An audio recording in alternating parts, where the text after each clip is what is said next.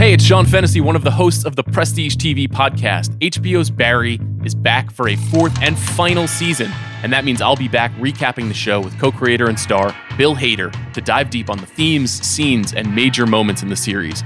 Bill will provide insight into how every episode was made and why it's ending. New Prestige TV Barry recaps will go live every Sunday night when the episode ends, so make sure you're subscribed to the Prestige TV podcast wherever you get your podcasts. It's the Ringer Gambling Show, presented by FanDuel. The road to the NBA Finals starts now, and FanDuel is the best place to get in on the action. Right now, you can check out the new and improved Quick Bets, which are back and better than ever for the NBA playoffs on FanDuel. Find what you're looking for faster and easier with more props right at your fingertips. You can check out live bets like 3-minute markets and exclusive live bets like quarter player props, player assist combos, and more. So download the app today and bet with FanDuel, official partner of the NBA. The Ringer is committed to responsible gaming. Please visit rg-help.com to learn more about the resources and helplines available, and listen to the end of the episode for additional details. Must be 21 plus, 18 plus, and present in select states. Gambling problem? Call 1-800-GAMBLER. Visit rg-help.com. This episode is brought to you by Jiffy Lube. Cars can be a big investment, so it's important to take care of them. I once got a car that I started out with 25,000 miles on. I got it to over 200,000 miles because I took care of it. You know how you take care of a car? You take care of the maintenance, the oil, the brakes, all that stuff. And if you don't, you can have a car just completely fall apart. When your car needs maintenance, head to Jiffy Lube. They provide automotive excellence at speed. Get your oil change, brakes checked, tons of other multi-care services. It's all done by expertly trained technicians who actually care about taking care of you and your car. Jiffy Lube, car more. To find coupons and start an instant online estimate, visit jiffylube.com.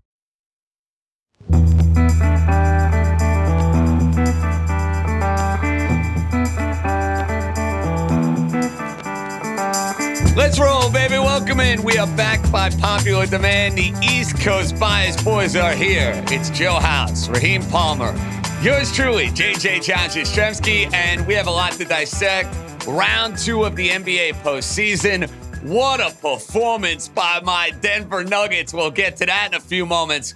But I don't want to bury the lead. Joe House, our buddy Raheem Palmer, I think is starting his candidacy for the White House because he just got banned for 24 hours on Twitter. What gives, Raheem? Yeah, I mean, I was watching the Philadelphia 76ers last night. James Harden, he went off. I mean, he absolutely dominant. And, you know, he hits the game-winning shot. He gets the switch on Al Horford. And I tweet, James Harden, let your nuts hang.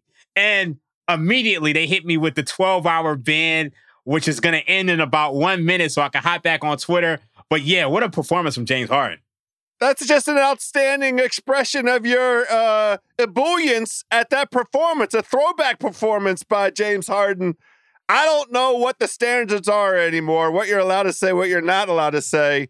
But I will tell you this, that version of James Harden makes the Sixers, you know, as little things have occurred over the course of the end of the season, this postseason, every couple days, maybe once a week, we drop a note in the ECB thread. Is this the Sixers year? Could this be the year? I mean, things really just keep lining up now. They're facing the adversity of the Joel Embiid knee injury. But look, is there a silver lining there? Is this lineup that the Sixers have presenting unexpected challenges for the Celtics? I mean, the single biggest mismatch of the entire game was Joe Maz against Doc, because Joe Maz, just for whatever reason, decided to play Harden straight up off the switches. I don't think he doubled him once, and Harden just won the game that way. Just went out and won the basketball game, JJ. It was an incredible performance by Philadelphia. They're 9.5-point underdogs. They are monster underdogs as far as the series price is concerned. And House, I got to give you some love now, because you dropped this little nugget of jubilation in the East Coast Bias group chat last night. And listen, as I'm feeling a little achy, I can maybe go and find some doctors overseas that James Harden and Kobe Bryant used to find overseas. Because, listen, you might have been onto something there. How good Harden playing like that house changes the vibe and changes the feel of this series. But I'm glad you hit on this. You know, we get on Doc Rivers a lot for his inability to coach in the postseason. And at times, his teams have gotten outcoached in the postseason. Our buddy, the Podfather, has been all over this when it comes to the Boston Celtics and the question of what Joe Mazzulla is as an NBA head coach. The idea that he is going through the ringer for the first time here in this postseason. And how about Mazzulla? Harden hits the three late inside of 10 seconds. What on earth is the final play that he drew up? Like, what was that? I'm watching that game. End of the game, draw something up that makes sense there, for goodness sakes. They drew up as bad a play as humanly possible, the sort of play that you would expect from a team in November or December that didn't call a timeout. Yeah, the ball in Marcus Smart's hands. Marcus Smart as the preeminent playmaker for the Boston Celtics. Absolutely. I mean, the Podfather himself, he texted out the thread of the last several possessions by the Celtics, the last 2.5 minutes. And the same thing was true of the last 2 minutes and 45 seconds of the first half. The reason that the Sixers were hanging around is because they outscored the Celtics 10-4 down the stretch at the end of the first half. And then they closed it out in the last 2.5 minutes. And it's a whole slew of possessions by the Celtics where they look disorganized. I mean, the Maxey, he gets credit for his steal, but all that happened was they threw the ball to him and he took it down the court right before the shot clock expired. You know, it was a great play-on moment. I was glad to see it. It was a throwback moment from the NBA officiating crew. But this Celtics team has just been messing around and messing around and messing around. There is a mismatch, in my humble opinion, between the level of talent and their maturity and this coach. And it's just a challenge that they're going to have to deal with, Dream. Yeah, I mean, you know, the interesting thing is I want to talk about Doc Rivers, because when you look at Doc Rivers, he historically underperforms with all of these Hall of Fame players that he coaches. But when he's undermanned, and, you know, it's like he's a top 5 coach when he's undermanned. So we got to give Doc Rivers some credit because, you know, in that first half, the Celtics were getting to the lane at will. I mean, you saw Jason Tatum. This is a guy who normally settles for his step back jumpers, his fadeaway jumpers. He was driving to the lane because there was no rim protection. And in the second half, the Sixers went to that zone defense, and you saw the Sixers take control of that game. So, you know, this is one of the rare matchups where the Sixers actually have the coaching edge. So, you know, I like the Sixers' chances going forward. I'm glad that you brought that up, Raheem. So we know what these series odds were at the start. Now, if you look at these series price, as we sit here on FanDuel Sportsbook, as you watch now on FanDuel TV, as you listen on the Ringer Gambling Show, the Boston Celtics are minus 174. Philadelphia is at plus 146. The Sixers plus games, you got to lay 2-1 juice. Raheem, I know this is a team that's near and dear to your heart, but you are a very fair and reasonable and pragmatic person for the most part, unlike myself, where I am normally not in that boat and I am not in that realm. Do you, in your heart of hearts, think the Philadelphia 76ers can beat the Boston Celtics and finally slay the dragon and win this series? I think we can beat them if Joel Embiid comes back. I think that is very necessary. I think you saw in the first half of that game, the Sixers defense is absolutely predicated on Joel Embiid being a top-tier rim protector. Now, when you look at James Harden last night, it was very encouraging because James Harden, he hasn't been the same player since he suffered that Achilles injury on March the 20th. But, you know, as great as he was last night, you're not going to expect him to drop 45 points every night. Like, he was 7 of 14 from 3. So that's not going to happen every night. We're going to need Joel Embiid scoring. We're going to need his defense. But I do think the Sixers are absolutely live. You know, like House said that this Celtics team messes around. However, at what point is that who you become, who you are? Because at some point, they can't just keep messing around. They messed around against the Hawks. You messed around against the Sixers. At some point, yeah, habits become who you are. So I think the Sixers are incredibly live in this series. And when you look at FanDuel right now, I wouldn't necessarily suggest taking the Sixers right now, but I do not believe that the Celtics have a 63% chance of winning this series as denoted by the 174 series price. I don't believe that. Well, House, I think it's a bad time to hop in on Philadelphia because if you look at game 2, first of all, as we sit here, we have no idea if the Sixers are going to rush Joel Embiid back on the court for game 2. I don't think they should. Get him back at home when you're 1-1, getting ready for a monster game in Philadelphia. But House, assuming the Celtics go and win game 2, you're going to get a much better price on the Philadelphia 76ers. I'm not saying it's going to be as good as the initial series price, but you're going to get at least 2-1 odds, maybe even a little bit more if the Celtics go and win in resounding fashion. So for anybody out there, House, there's no reason to take the Sixers to win the series now. I would highly advise against that. No reason whatsoever. Just sit tight. And honestly, for the Sixers strategically, I think it makes so much more sense to just run back this exact same lineup, defy Boston to stop it, and then show up with really what amounts to is a brand new team with Joel Embiid. I mean, part of the news with Joel is he hasn't been able to run since that injury of 10 days ago, whatever. He needs to get the cardio back. So there's absolutely no reason to move off of this version of the Sixers. And by the way, this is one of the complaints we have about Doc. Let B-ball Paul keep getting this seasoning. Him knocking down 4 free throws with a minute left, that pays exponential dividends. That's a dude, I wish we saw him get that 20, 25 minutes a game that he got last night throughout the course of the season, right? Who knows what kind of impact that might have had on Joel Embiid's health and longevity over the course of the season, but I'm not going to quibble on the margins. The Celtics are in trouble. They have lost their last 2 games, playoff games at home. So it's not like that home crowd situation is something that's formidable. Lost to the Hawks and follow that up with a game 1 loss to the Sixers.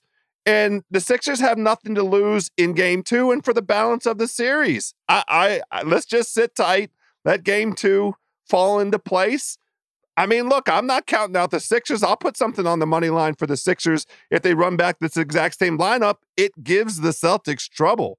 But the prices will all be better after game 2, JJ. Absolutely right. Yeah, I think you have to assume that the Celtics are going to win game 2. So I wouldn't recommend betting the Sixers at this point. Sixers are playing with house money. I mean, pun intended. So, fellas, when we come back, I like to give our buddy, the Podfather, a hard time on a lot of stuff. I do. It's part of my charm. It's why I like to have fun, and we like to needle. We like to needle around here. I want to give him some love because, to me, he was all over something. We were a united front on this every which way, and I think it's been a telling tale of what you've seen so far in the Denver Nuggets Phoenix Suns series, and there's a lot to like if you have a Denver Nugget ticket to go and win the NBA title. We'll come right back. The NBA playoffs are in full swing, and you can turn crossovers into cash with FanDuel. Just visit FanDuel.com/gamblers right now and place a $5 bet, and you'll get an instant $150 in bonus bets, win or lose. So I just added a nice 2-teamer. Series price parlay. I love that FanDuel allows you to do this. I took the Knicks, who are now plus money for the series against the Miami Heat. I took the Lakers, who are plus money for their series against Golden State Warriors. Guess what? I got 4-1 odds on this bad boy. So how cool is that? And FanDuel has so many things you can do. You can take the player props like points, rebounds, assists. They got exclusive markets like largest comebacks, most dunks, and teams to score in the first minute. And, of course, the same game parlay and the same game parlay plus. There's no better place to bet all the playoff action than America's #1 sportsbook. Just go to FanDuel.com/gamblers and sign up to get $150 in bonus bets when you bet your first $5. FanDuel, official sports betting partner of the NBA. 21 plus and present in select states. First online real money wager only. $10 deposit required. Refund issued as non-withdrawable bonus bets that expire in 14 days. Restrictions apply. See full terms at FanDuel.com/sportsbook. Gambling problem? Call 1-800-GAMBLER. Hope is here. GamblingHelpLineMA.org or call 1-800-327-5050 for 24/7 support in Massachusetts. Call 1-877-8-HOPE-NY or text HOPE-NY 467-369 in New York. FanDuel is offering online sports wagering in Kansas under an agreement with Kansas Star Casino, LLC. Call 1-800-GAMBLER or visit FanDuel.com/RG in Colorado, Iowa, Michigan, New Jersey, Ohio, Pennsylvania, Illinois, Tennessee, and Virginia. 1-800-NEXT-STEP or text NEXT-STEP to 53342 in Arizona. 1-888-789-7777 or visit ccpg.org/chat in Connecticut. 1-800-9-WITH-IN Indiana. 1-800-522-4700 or visit ksgamblinghelp.com in Kansas. 1-877-770-STOP in Louisiana. Visit www.mdgamblinghelp.org in Maryland. 1-800-522-4700 in Wyoming or visit 1-800-GAMBLER.net in West Virginia. So, House, I give BS a real hard time. I did about the Nets Sixers series, which to me made absolutely no sense. But I heard him say this, and he texted this to us right before the start of Phoenix and Denver.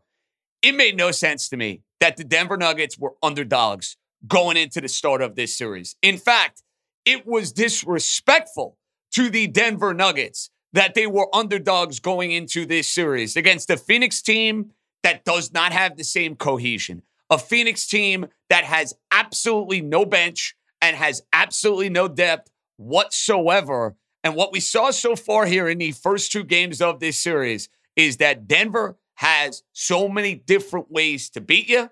And Phoenix, it's Durant, it's Booker, it's old man Chris Paul, and then you want to throw DeAndre in and be my guest. Aside from that, they are not getting answers here. I could not feel better about where I stand from my Nuggets series price, my Nuggets minus 1.5 games, my Nuggets future to win the NBA title. House, I know it's 2-0. I know I don't want to be dancing on the Suns' grave.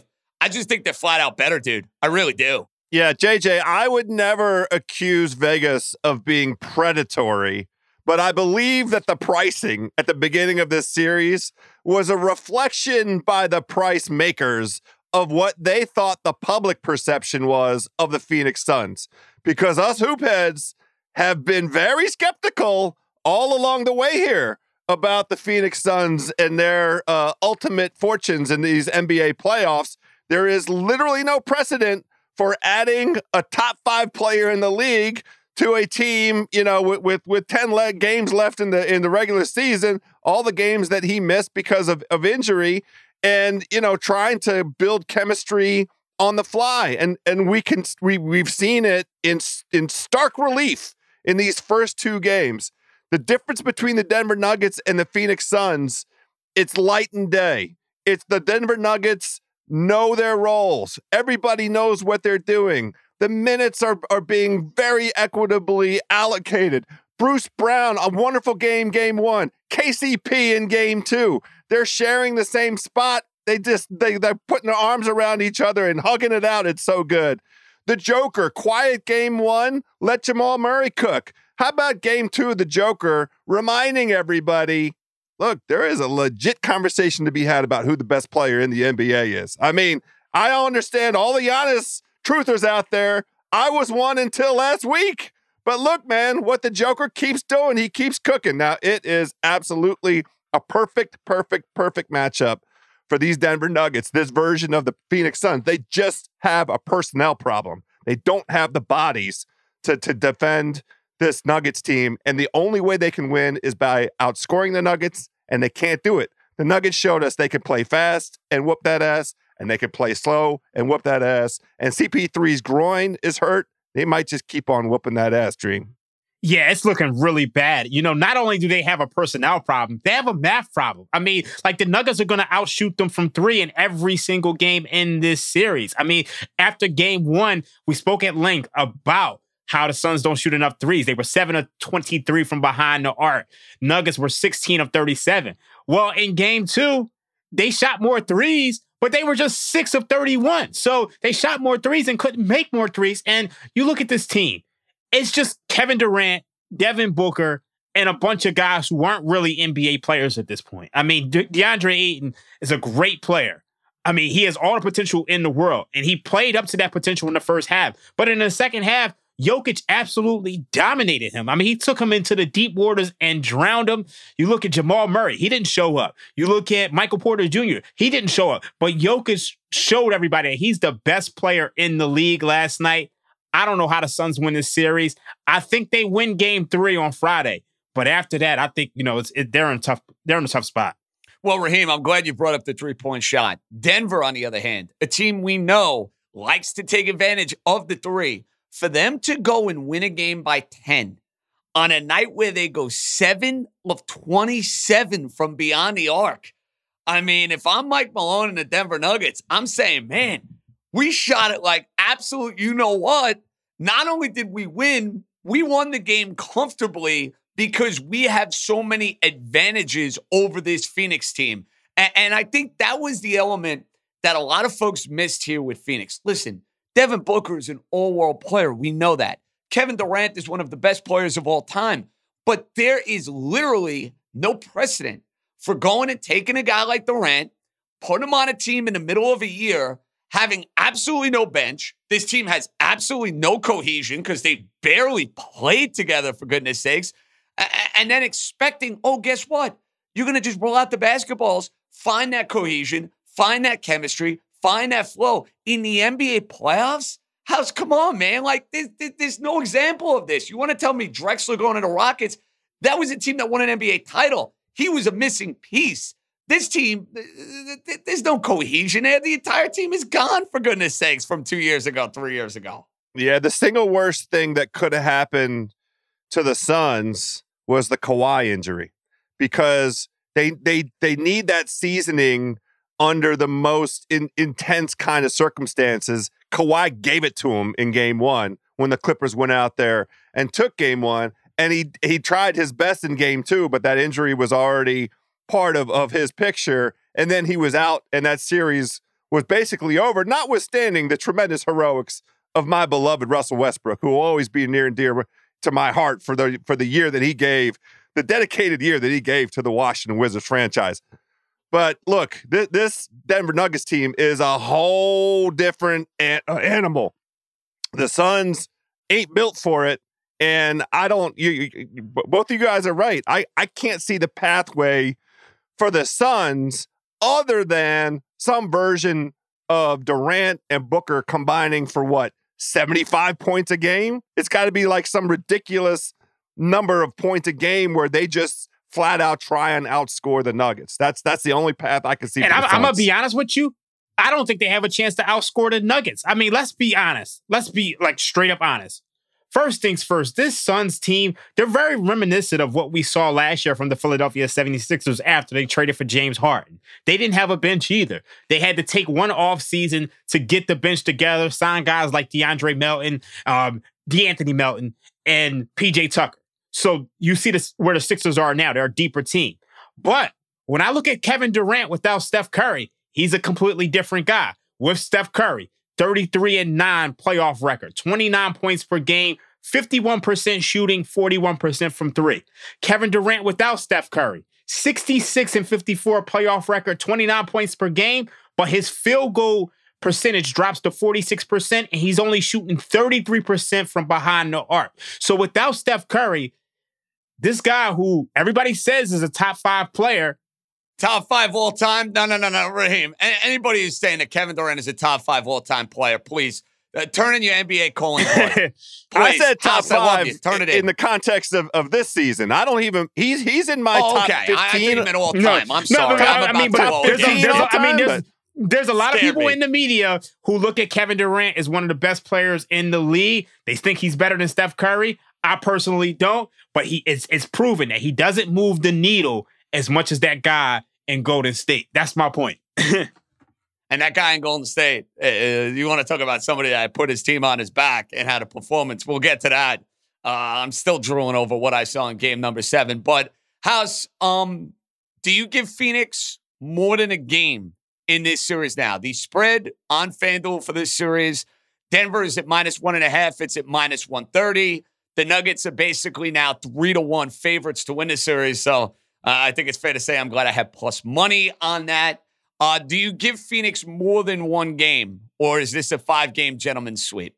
the answer depends on Chris Paul's groin. If we'll see Friday. I mean, nothing could be better for the Suns than to wash away the bad taste of Monday night and have all the way till Friday night before the next time they have to lace them up.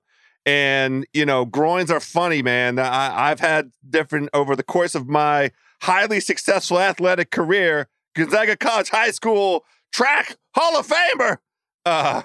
Sorry, I'll take it down a notch. But groins can be funny. I respect the shameless plug. I I'm love proud it. of you for that. Groins can be funny. That's all I'll say. And I want the Suns to be at the tip top of their powers because the matchup is more interesting that way.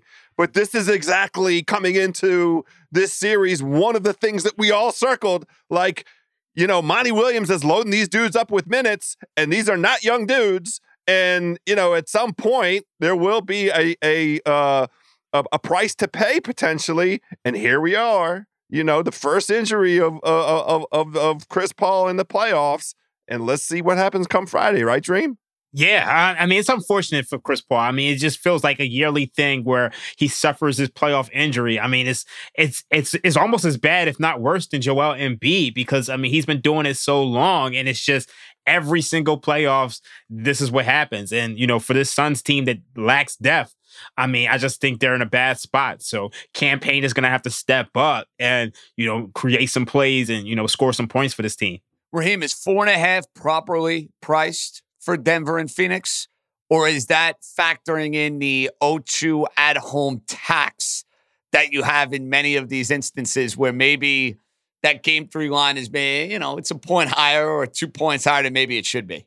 I think it's a fair line. And I think when you have to consider this Denver Nuggets team, as good as they've been at home, 34-7 at home during the regular season, they were just 19-22 on the road this season. So this hasn't been the same team on the road this year. And you can look at the Phoenix Suns, 28-13 at home this year. They take care of business at home. I mean, we've spoken about it at length. These teams in the Western Conference, for whatever reason, they've truly struggled on the road. So I expect the Suns to take care of business in Game 3. But, I mean, who knows what happens from there because, I mean, they're going to need Kevin Durant and Devin Booker to put up legendary performances to tie this series. Phoenix, no doubt about it, in trouble, down 0-2. Game 7 in the NBA, Game 7 in any sport is always a special thing. Well, we got an all-timer. There's no getting around that. We got an all-timer from the best shooter of our lifetime. Still drooling after what we saw from Mr. Curry. Is he smelling another championship run? We'll get into that. That's coming up next. Allstate wants to remind fans that mayhem is everywhere. Like when your fantasy league meets up at your house. Everything's great until the hot plate gets too hot for the tablecloth. Now your kitchen's up in smoke. And if you don't have the right home insurance coverage, the cost to fix this is anything but a fantasy. So switch to Allstate, save money, and get protected from mayhem like this. Not available in every state based on coverage selected, subject to terms, conditions, and availability. Savings vary. So, Game 7, Kings-Warriors. Kings were favored. We are going to look back on that house like 10 years from now. We'll see what happens with Sacramento. It was a fun story. It was a great story. De'Aaron Fox, Sabonis, Monk, the whole deal. But I feel like we'll have a cocktail or two and we'll be like, remember when Steph Curry and the Golden State Warriors were getting points against the Sacramento Kings in a freaking Game 7? Like, thinking back on it now, House, shame on me for not betting the Warriors in that spot. Really, shame on me for that. Well, I did bet them, but it wasn't a big investment because you can't take your hard-earned money, your American green cash, and try to invest on a team that's 11-30 on the road all season long. They told us who they are. And then that team coming off of a home performance that should have been the closeout performance, the Game 6 up in the greater San Francisco Bay Area, where they came out and laid an absolute turd. A team that really needs the rest, a team that's in dire need of letting all their veterans get as much rest and relief as possible, a team that continues to mess around a little bit, speaking of.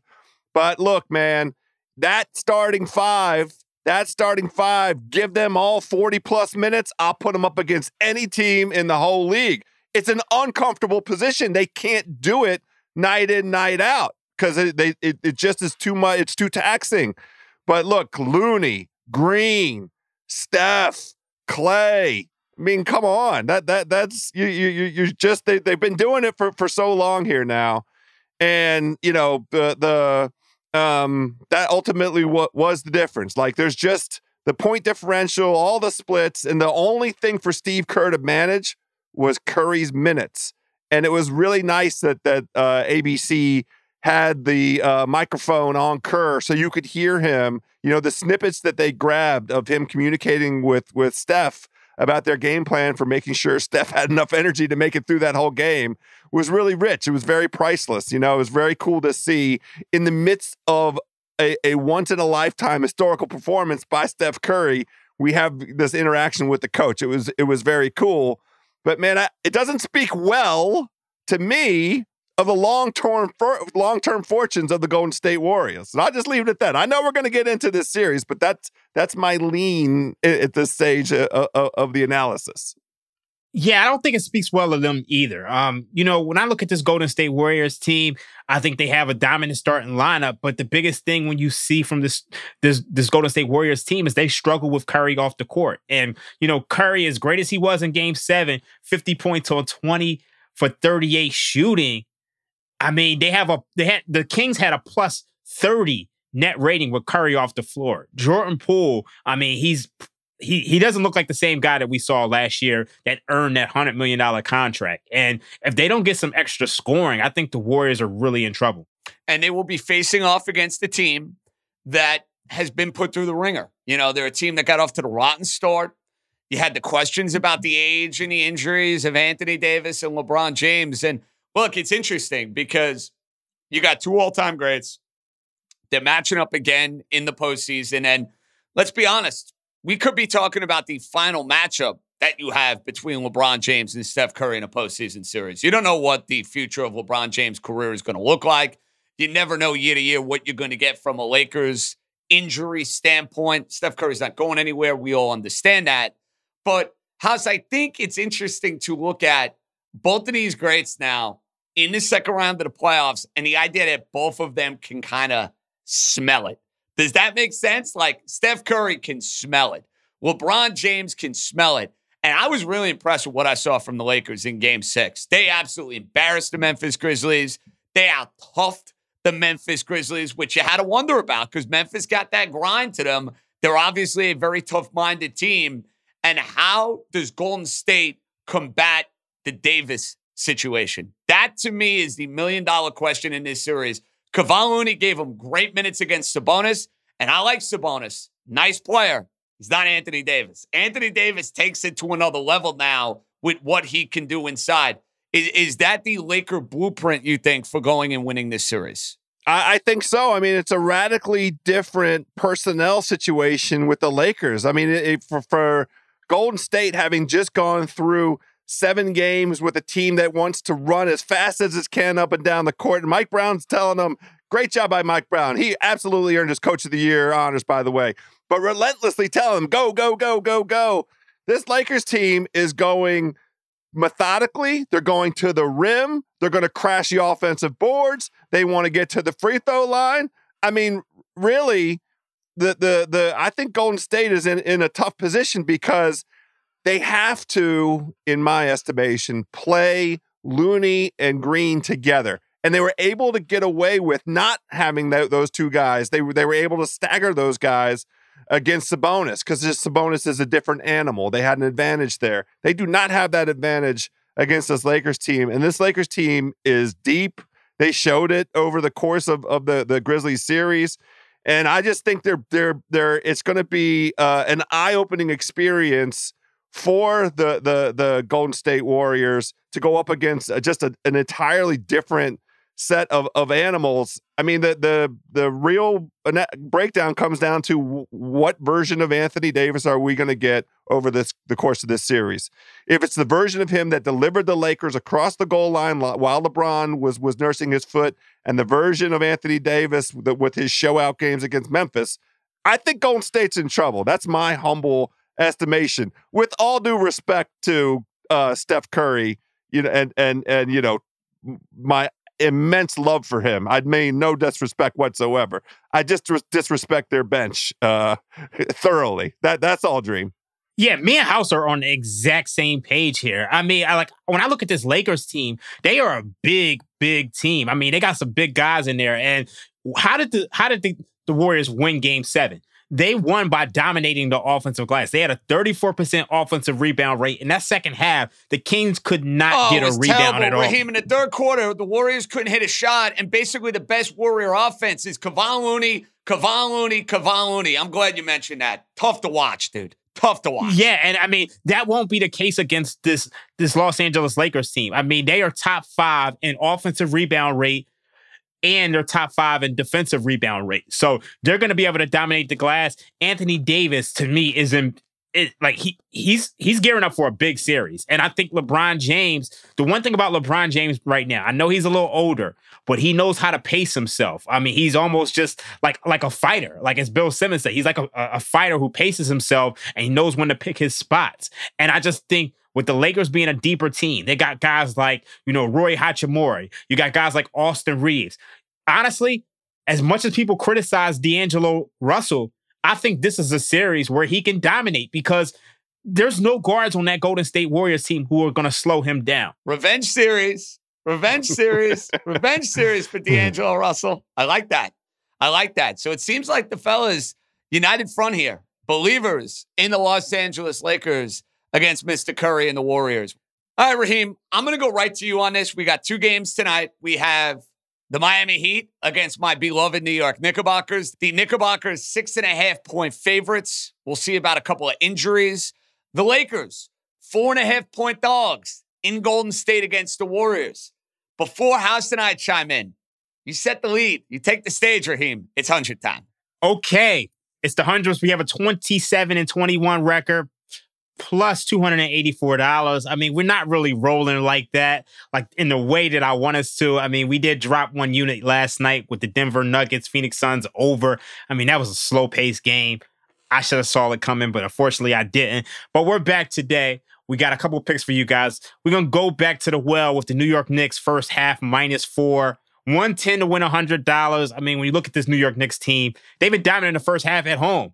League leading 51-30, 63% in the first half, including 26-14, 65% in the first half at home, according to Bet Labs. You look at the Knicks, first half during the playoffs, 5-1 against the spread, 83%. Jimmy Butler is listed as questionable.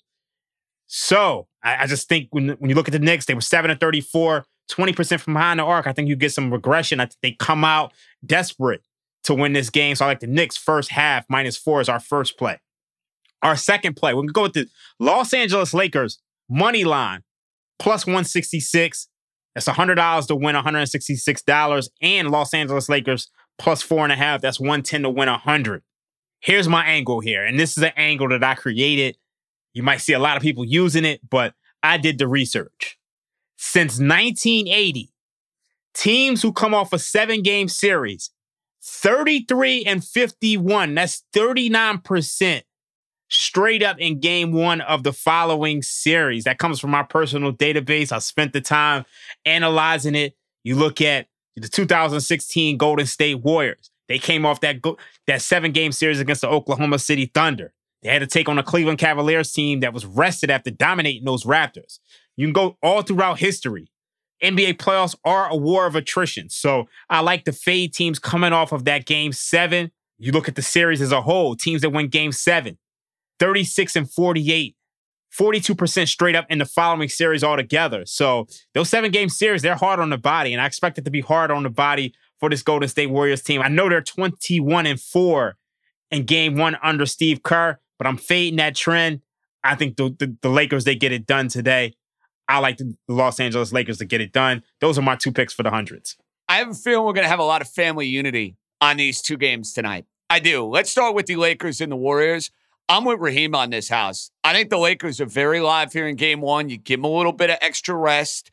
We talk about the edge that they will have compared to Sacramento from a rebounding perspective. This is a team that I don't think is going to get bullied by Kevon Looney the way the Sacramento Kings were bullied by Kevon Looney. And I love that nugget Raheem brought up about the idea of the Warriors having to put a little extra oomph, a little extra energy into that Game 7 on the road on Sunday. Now it's a quick turnaround. The Lakers are waiting for them. I like the 4.5, and I'm with Raheem. I'm doubling the meat here. I'm taking the Lakers on a money line. And let's take it one step further. I like the Lakers to win this series, so I would take them as well. I'm on the Lakers across the board here. Are you making it 3 for 3, amigo? Yeah, I am absolutely all over this as a family play. For sure for Game 1, I want to sit back a little bit more over the course of this afternoon and contemplate what I want to do series-wise, but I absolutely think this Lakers team is in the driver's seat tonight. The one thing that the Warriors have suffered from all season long, the reason that their road record was so bad, in my humble estimation, is their bench. They had they've been bad at player development over the last 3 or 4 years, and their bench absolutely let them down over the course of that Sacramento Kings series.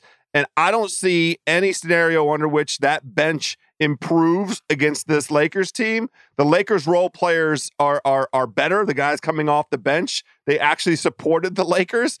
And the only way for Golden State to really compete in this Game 1 is to give a bunch of run to Jordan Poole and Dante DiVincenzo, and we'll see some Moses Moody.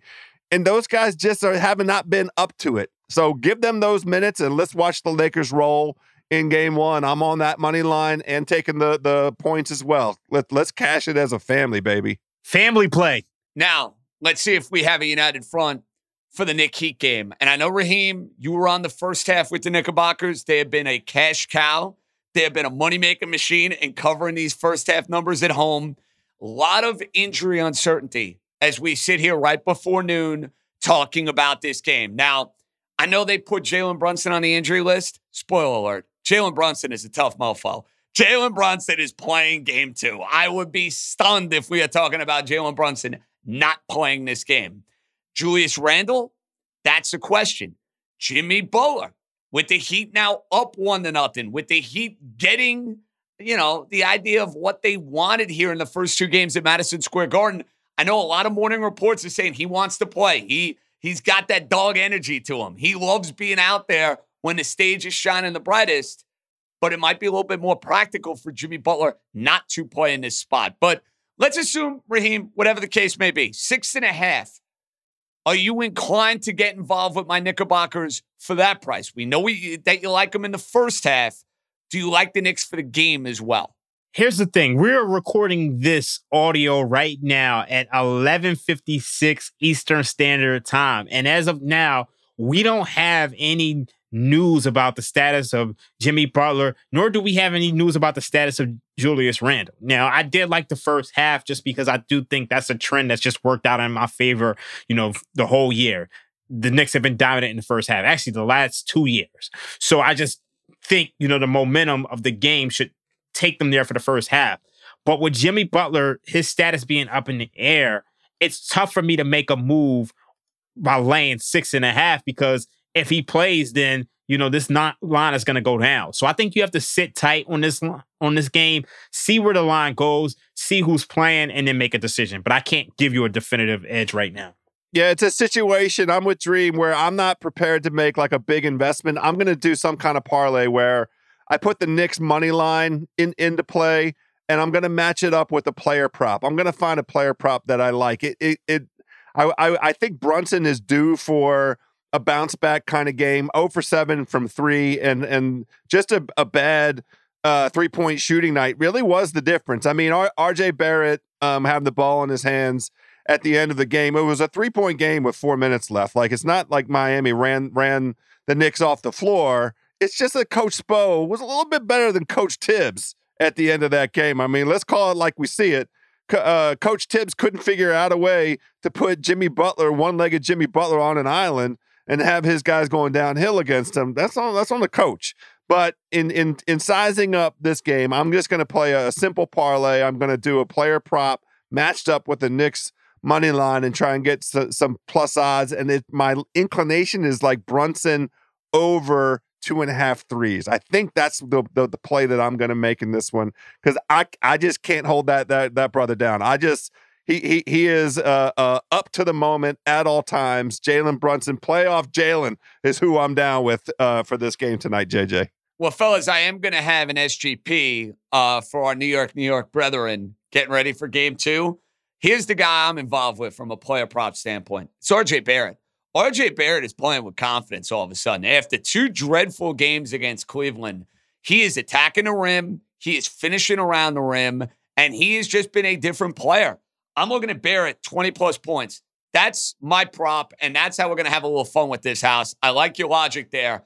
Knicks to win, Barrett to go and get you 20. That all of a sudden gets you to plus 112. So we're going to have a little fun with that tonight. Knicks to win, Barrett to get you 20. Plus money, Raheem. Plus money. I'm keeping it short and sweet with the 2-teamer. I like it. I love it. I mean, hopefully it gets there. We have the family play on the Lakers. We have your parlay. We have my hundreds picks. House has some picks. So, I mean, we should have a good night. And I'm firing the first half bet as we speak. All right, House. Raheem, when we get back, we'll get you ready for the Kentucky Derby. Mike Joyce, FanDuel TV, joins us next.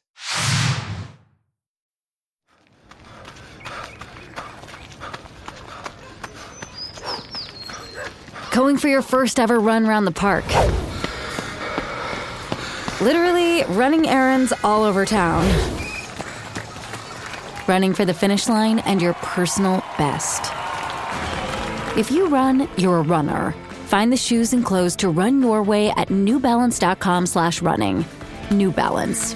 Run your way. We're back here on East Coast Bias, FanDuel TV. So in addition to all the craziness of the NBA playoffs, the NHL playoffs, we got baseball 1 month into the year.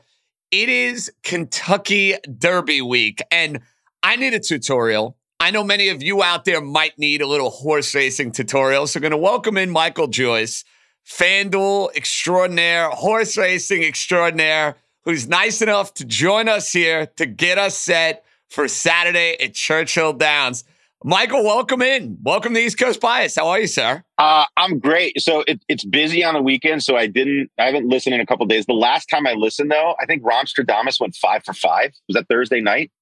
He went 5 for 5 on his NBA. He had one hell of a. I think it was the day the Knicks, if I'm not mistaken, won on the money line against Cleveland. Yeah. So it was near and dear to my heart as a native New Yorker, Michael. Yeah. So at any rate, that's killing me because I live in California, so we don't have sports betting yet, so I couldn't even get down on it. But I love the show. And I'll tell you this: you got to appreciate how much angling it took me back on my end back home, because I've been a Ringer fan and I've been a Simmons fan. I've been a fan of you guys for years. And as soon as the deal was made with FanDuel, I went to my boss. I'm like, whenever the Ringer does anything, I'm your guy. Like, I'm your guy. I'm like, I'm not above gratuities. Like, I will pay you off, like whatever it takes. Let me get on that show. So this is like years of political angling in my office to get here. Well, I'm glad that you made that happen, number one. Number two, we appreciate all the love and support. But now it is time for you, Mike, to deliver for us, to deliver for the audience that needs your help. What would you say out of the gate for somebody that doesn't bet horse racing outside of the Triple Crown? What is the biggest mistake the novice bettor makes when it comes to Derby week and when it comes to these events that we have coming up over the next couple of weeks? The biggest mistake is to get intimidated, right? So horse racing it's been around for 100 years. And so the vernacular, the way we talk about it, the betting, it seems so big and it seems so overwhelming. And it feels like you got to learn Greek to know what's going on. And you don't, because it's really the simplest game in the world. They all start here. They all end up here. When they get to here, right? That's the winner. And you get paid. That's it. That's all you got to do. So you got to figure out who's going to win. So bet to win, or bet win place, or bet win place show. If you bet to show, right, you're going to get paid if the horse finishes in the top 3. I'm really good friends with Eric Johnson on the Colorado Avalanche. He is a Stanley Cup champion. He's a racehorse owner. He started going to the track when he was a kid with his dad and his family. And his experience was, I thought it was the greatest game in the world. A horse could finish third and I still won. Like, this is the greatest thing I ever heard. So you don't have to make it super complicated, and you don't have to have all this crazy amount of knowledge. The Derby's a hard race. There's 20 horses in there, but just bet a horse to win or bet a horse to win in place. You're going to get paid, right? If you're right, it's just like betting sports. If you're right, you're going to get paid. Don't overcomplicate it. Now I can sit here and I can throw tons of, horse racing's version of sabermetrics and inside baseball stuff at you all day long. But at the end of the day, we're just trying to figure out who's going to get from here to here first. It's the simplest game in the world. I like the sound of that. As far as getting us there, though, Mike. Yeah. What is the best? You see all these odds, you see all these horses, and it's no fun to go with the favorite in many cases. It's just not, it's not a fun bet to root for. In many cases, you want to go and dig a little bit deeper. Is that a good way to attack, let's say, Saturday's race? Try to find value from an underdog standpoint? Listen, every horse, you're getting good value, right? It's not like you're laying juice on any of these horses the way you'd be laying juice on like a double-digit favorite in the NBA or in the NFL. But is the way to attack this race maybe try to find some value deeper down the card, or not necessarily? Well, let's put it in context. Okay, so the Derby is the biggest day of the year, and there's tons of money in the pool. There's over $250 million bet on Derby Day, and the Derby itself will probably have 120 to 150 million bet on it.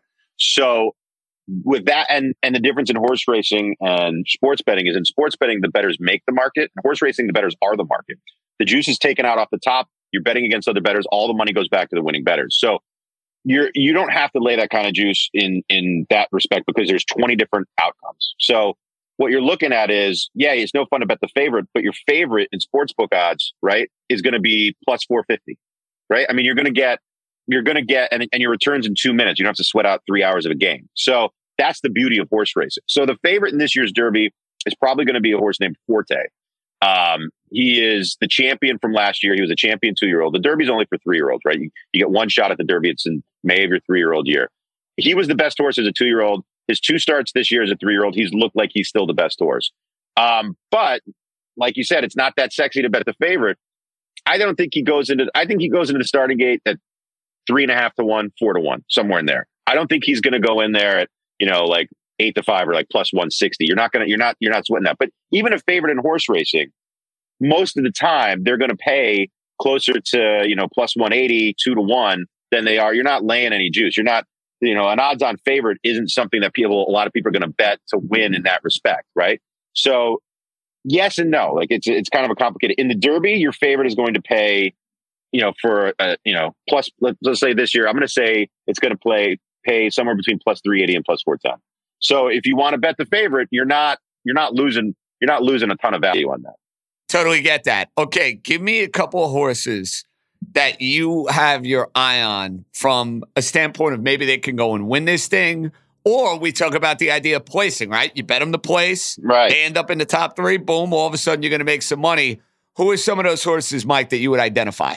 So I want to start with a horse named, so first Forte is going to be the favorite. He is an excellent horse. I'm not going to take anything away from him. He's a champion 2-year-old. He should be the favorite going into the game.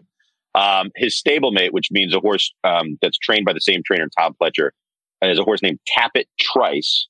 And they haven't drawn the Kentucky Derby field yet, so they don't have numbers yet. But just, you're going to have to remember the name. Tappet Trice is probably going to be second choice or thereabouts, and he's another very good horse. And both of those horses, even his favorite and second choice, you're looking at odds upwards of plus 350, plus 400. So you're still getting a substantial return. My bomber right now is a horse named Confidence Game. And the reason I like the name already, by the way, Michael. I like the name already. This is a good start. So I was at his last race before the Derby, and he's coming off of about 10 weeks. He never ran. He ran in a race called the Rebel, and that was back in March. And usually they'll run another race before the Derby, right? They don't want to come in off that long a layoff. That race took a lot out of him. So his trainer had to, really kind of bring him back up physically for a couple of weeks before he started getting back into him. And he was hemming and hawing about, well, we might go in this race before the Derby. We might go in this race before the Derby. And I was interviewing him, and he said, we might go in no race at all. He goes, I'm tempted to just train him up to the Derby. And he trained him up to the Derby. He didn't end up going in a race. And then he had to work 2 days ago, and they work about once a week. They put in like a really stiff, run around the track to really get, fit and tight and prep him for the race. And after his work the other day, his trainer, Keith DeSormo, he's a lot of things. He's not a poker player. He's got no poker face. He was glowing. I mean, like, he was literally on cloud 9. So if Confidence Game is good enough, he's ready. And I think he's good enough. I think he's as good as any of these. And I'm not going to be surprised if I see him at 20 to 1. I mean, he's going to be, we're talking really high odds. So that would be my absolute bomber Confidence Game. But it's a tough race. There's 20 horses in there. And in this year's, usually most years you can cut out half the field and say, these 10 don't got a shot. This year, I feel like you start trickling down. More and more of these horses look like they've got the ability to be close. You obviously have been following horse racing for a long time. And of course, the majors are the ones, the Triple Crown, the majors. Yep. I combine them all into one because it's like the majors, golf, Triple Crown for horse racing. It's the grand stage. You get where I'm going here, Mike. Yeah. When you think about these grand races and the grand stage on the Triple Crown level, do you have a favorite race, a favorite win of yours that you think back on? Like, what you're like, wow, I can't believe I got that one right. Like a humble brag, humble flex. Oh yeah, I've got a lot of those. Are you kidding me? We got to. So, but you gotta have a favorite though, right? Like you gotta have a favorite one that you like nailed. So my biggest score on Breeders' Cup. So Breeders' Cup's like the Super Bowl of horse racing. It's kind of like the Olympics because in horse racing there's different divisions and different, they run different distances, different surfaces.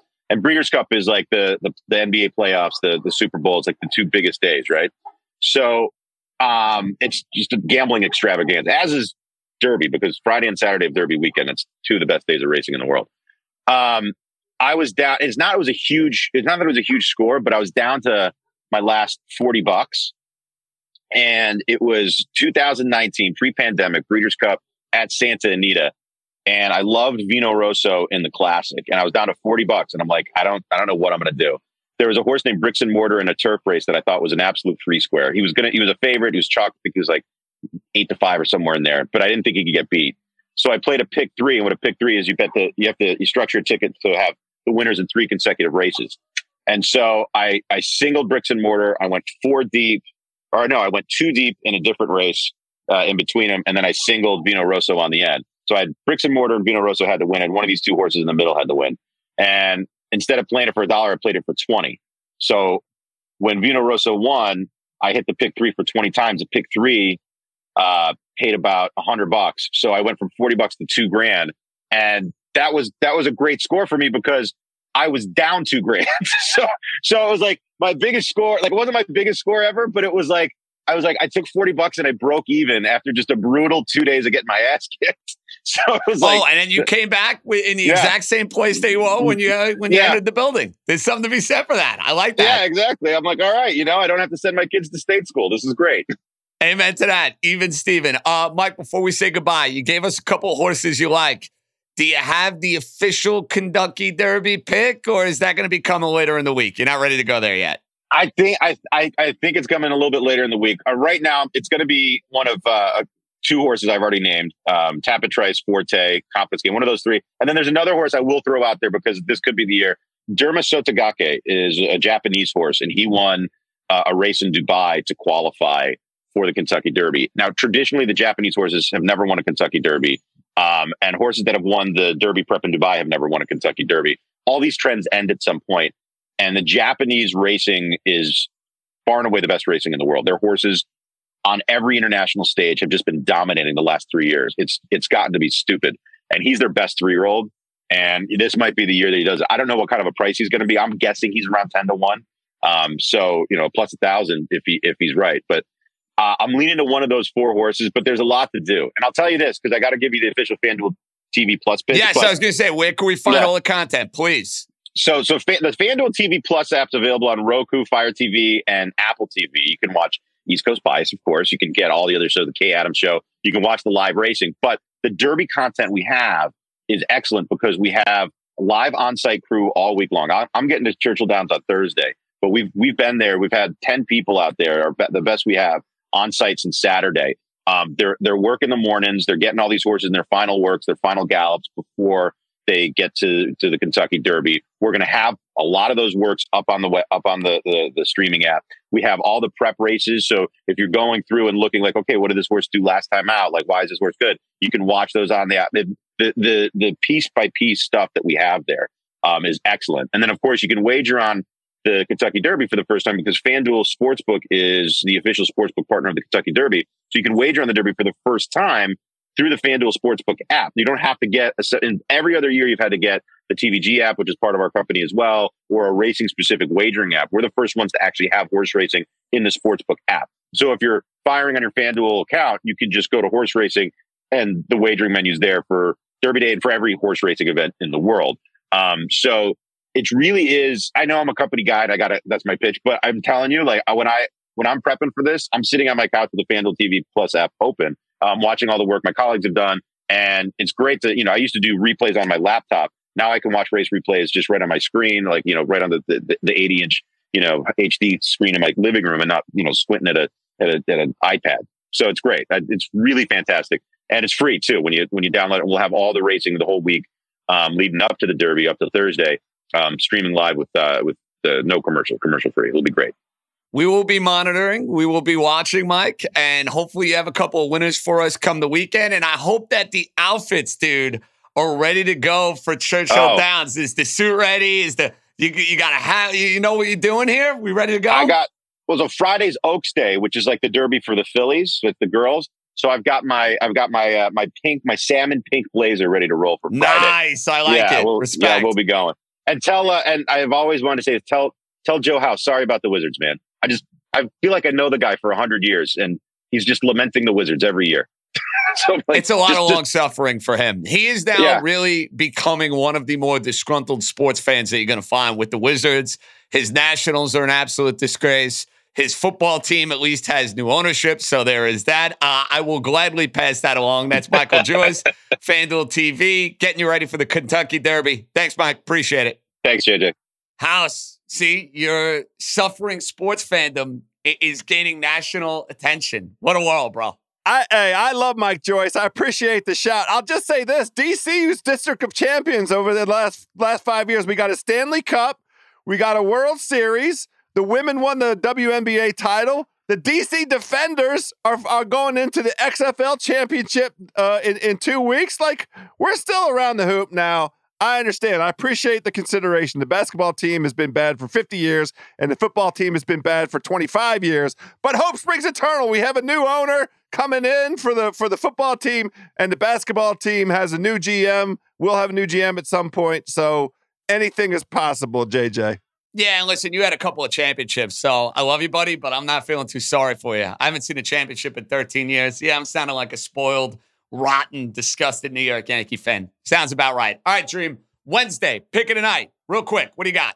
Okay, this is a lean. I'm going to go with the Boston Celtics first half -5 against the Philadelphia 76ers. When you look at the first half net rating, it's first in the NBA amongst all playoff teams, plus 16.1. When you look at their second half net rating, it's 12th amongst playoff teams, minus 9.4. Desperation spot. You got to get this win. Boston Celtics first half. And I'm going to piggyback off that. All I'm going to do is say the Philadelphia 76ers plus the 9 points. I mean, why not? What's going to change between now and the other night? Let me have the points. I can't believe I'm doing this. Going to the NHL. New Jersey Devils. They just beat the New York Rangers. Carolina's all beat up. I like the Devils to get to the Eastern Conference Finals. How about that for a little hockey into the conversation? Good job by Raheem. Good job by House. We'll be back later in the week with all sorts of East Coast biased content here on the Ring of Gambling Show. We'll chat next week on FanDuel TV. Be good, everybody.